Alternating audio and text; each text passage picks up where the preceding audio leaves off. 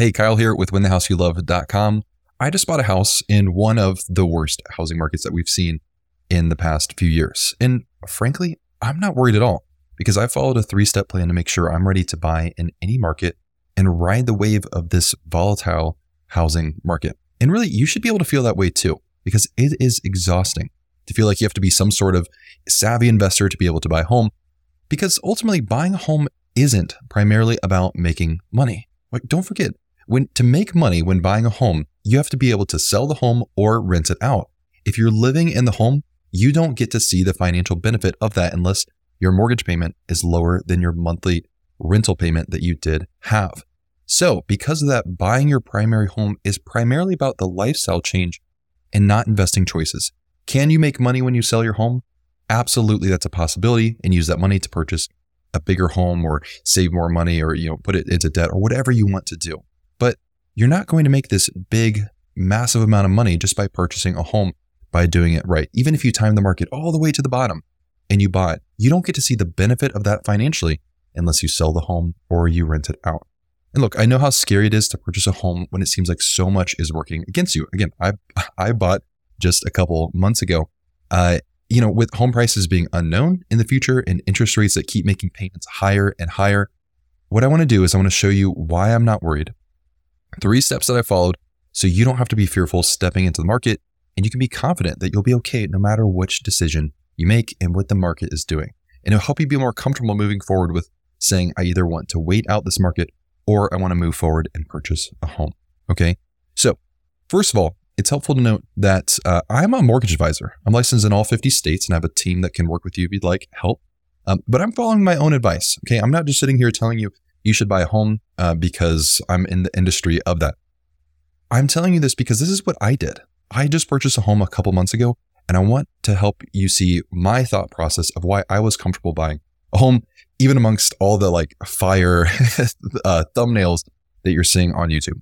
So what's been happening is, first of all, home prices have increased a ton. We've been seeing home appreciation hovering around 10 to 15% per year over the past couple of years. And a lot of people have then raised fears about home values coming down in the future. Ultimately, nobody knows what will happen in the future, but it's a valid concern to have. And then interest rates are double what they were just a couple years ago, which obviously increases your monthly payment, making homes more and more unaffordable as home prices increase and the interest rate increases as well. So here's why I still buy. Number one is just to get out of renting. I was renting and the place that I had was nice, but I wanted something that was a little bit bigger.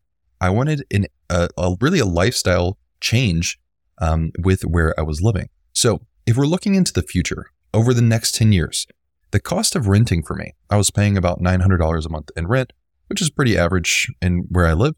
I would have been paying over the next 10 years, $123,810. Now, obviously, probably wouldn't have been renting for the next 10 years. This is just to illustrate the cost difference here. So it would have cost me this much money. Then over 10 years compared to buying a home, it would only cost me $54,000 to own a home. And that's in the loan costs, things like closing costs, taxes, homeowners insurance, and all of that here. So you can see it's a lot cheaper to own that home compared to renting. And the way that I found all this math is I have a calculator that I built. You can just go to winthehouseyouLove.com/advisor. You can compare loans, compare renting situations, and it helps you take a look at that. Okay. So primarily was to get out of renting. I wanted to be able to own a home and to gain appreciation and amortization on that home. Also, I made a huge lifestyle improvement in a home that I enjoy. I wanted space, just more space than I had because I was in a very tiny apartment. I wanted more space. I wanted to be able to bring my office to my house, which is where it is now. I also wanted to be able to have more space to entertain friends and have my family over, where I really couldn't do that in my apartment. So you can see, primarily, buying a home for me was more about the lifestyle change of owning a home, being comfortable that I can do whatever I want with it, compared to being in an apartment. It just so happens that the math also follows suit, where owning a home is more beneficial in my situation. Also, what's really interesting about buying over renting is that you gain appreciation and amortization, which I'll explain in just a second. So I rented over the past 2 years at just one spot. And in that time, I paid $21,600, through just rent cost. I will never get that money back. I'll never see the benefit of that money, which is okay. Like renting is not this terrible thing, absolutely, because it helped me do two main things. And this likely, your renting might help you do a lot of really great things to set you up in the future.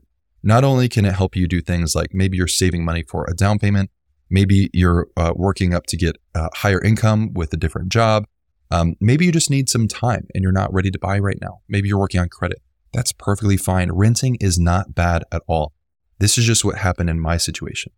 Primarily for me, the two biggest benefits of spending these past 2 years renting was one is I needed time to explore different neighborhoods. Real estate is not a national thing. And it's not just really a city thing. There's all these little neighborhoods in your city that are going to change both in price and also they're going to be different in terms of if you actually want to live in those pockets of that neighborhood. So for instance, in my city, there's probably 8 different pockets of neighborhoods. Some of them great, some of them not so great. There's definitely ones I don't want to live in and there's ones I do want to live in. But it wasn't until I lived in the city and rented that I was able to actually see, oh, these are the neighborhoods I like to be in because it's close to the things I want to do. These are the neighborhoods I don't want to live in because maybe the home values don't appreciate as much than I would like to. Also, for me, I needed to work on income for a loan approval. Okay. So this might be your situation. Maybe you're not ready or not able to be qualified for a loan right now, maybe because of your income or how much money you have, or because of your credit situation. Renting allows you still a space to be able to live while you work on those things to move forward to buy a home. Okay. And personally, I needed a little bit longer of time on the job to be able to qualify for a loan. So buying gives you two primary benefits. It's appreciation and amortization. Appreciation is when your home value increases over time. The 50-year average of appreciation in the US, excluding the past 2 years of insane appreciation, has been 4%. That means year over year, the average home increases 4% in value. Okay, so a $200,000 home turns into a $208,000 home the year after, and then 4% on top of that, 4% on top of that. That's what home values have been doing historically over the past 50 years. With amortization, what ends up happening is a portion of your mortgage payment actually pays down the loan. So you do pay quite a bit in interest, but when you rent a home, none of that gets to go back into your pocket, so to say. But when you buy a home, what ends up happening is part of that money that you pay in your mortgage goes to the equity of your home, meaning that if you sell it in the future, you get that money back. Obviously, you pay interest on that as well. So I believe when you're looking to buy a house, the more calm you have, the better decisions you're going to make moving forward. That's why you're watching videos just like this, okay? So it's easy to get caught up in the negative news about buying a house. Like, why do you think so many thumbnails are filled with pictures of fire? Primarily because it gets clicks, because it really brings up a lot of emotions in people and they want to know what's going on. And don't get me wrong, this is a really tough market to buy in. And it's valid when people have concerns about home values, increasing now and then potentially going down in the future. And also how much home unaffordability has picked up as well.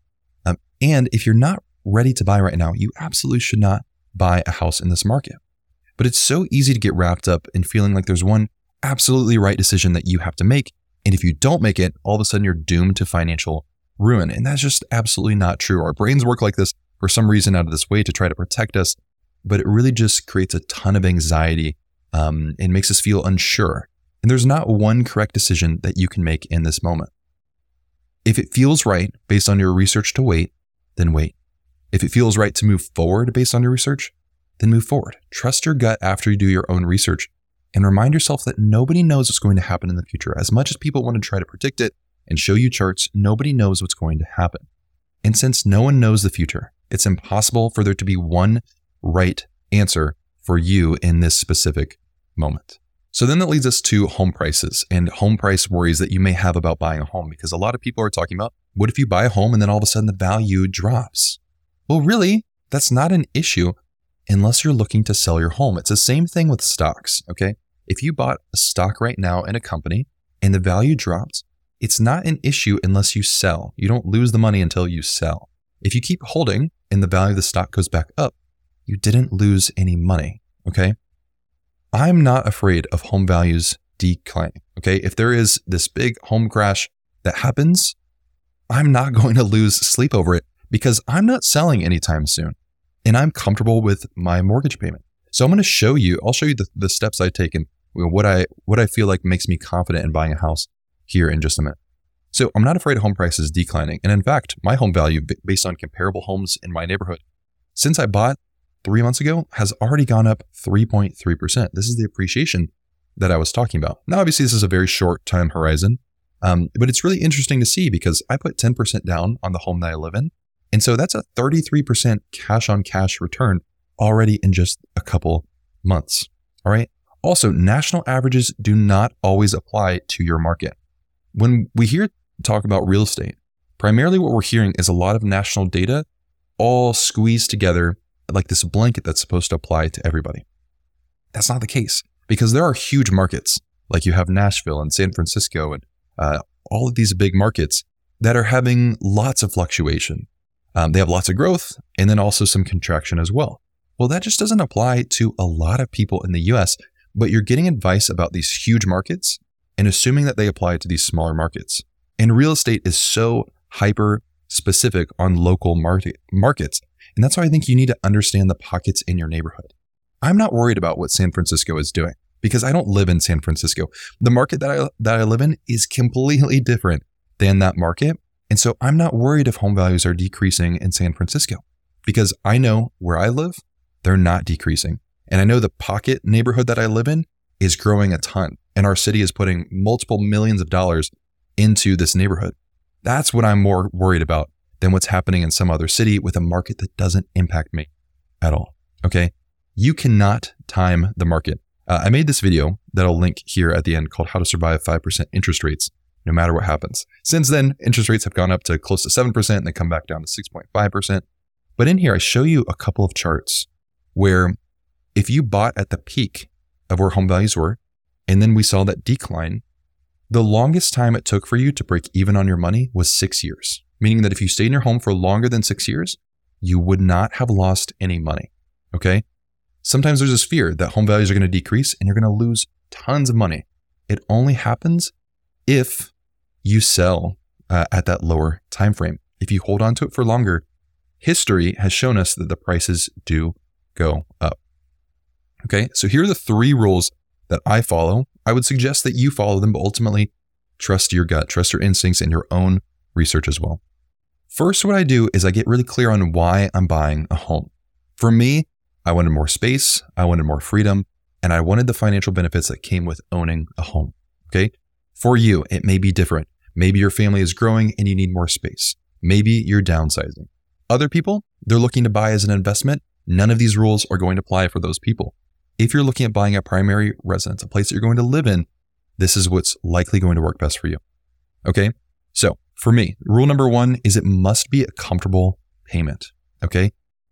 I cannot buy a house. For me personally, I will not buy a house that makes me feel stretched thin and that's going to be tough for me to afford that payment.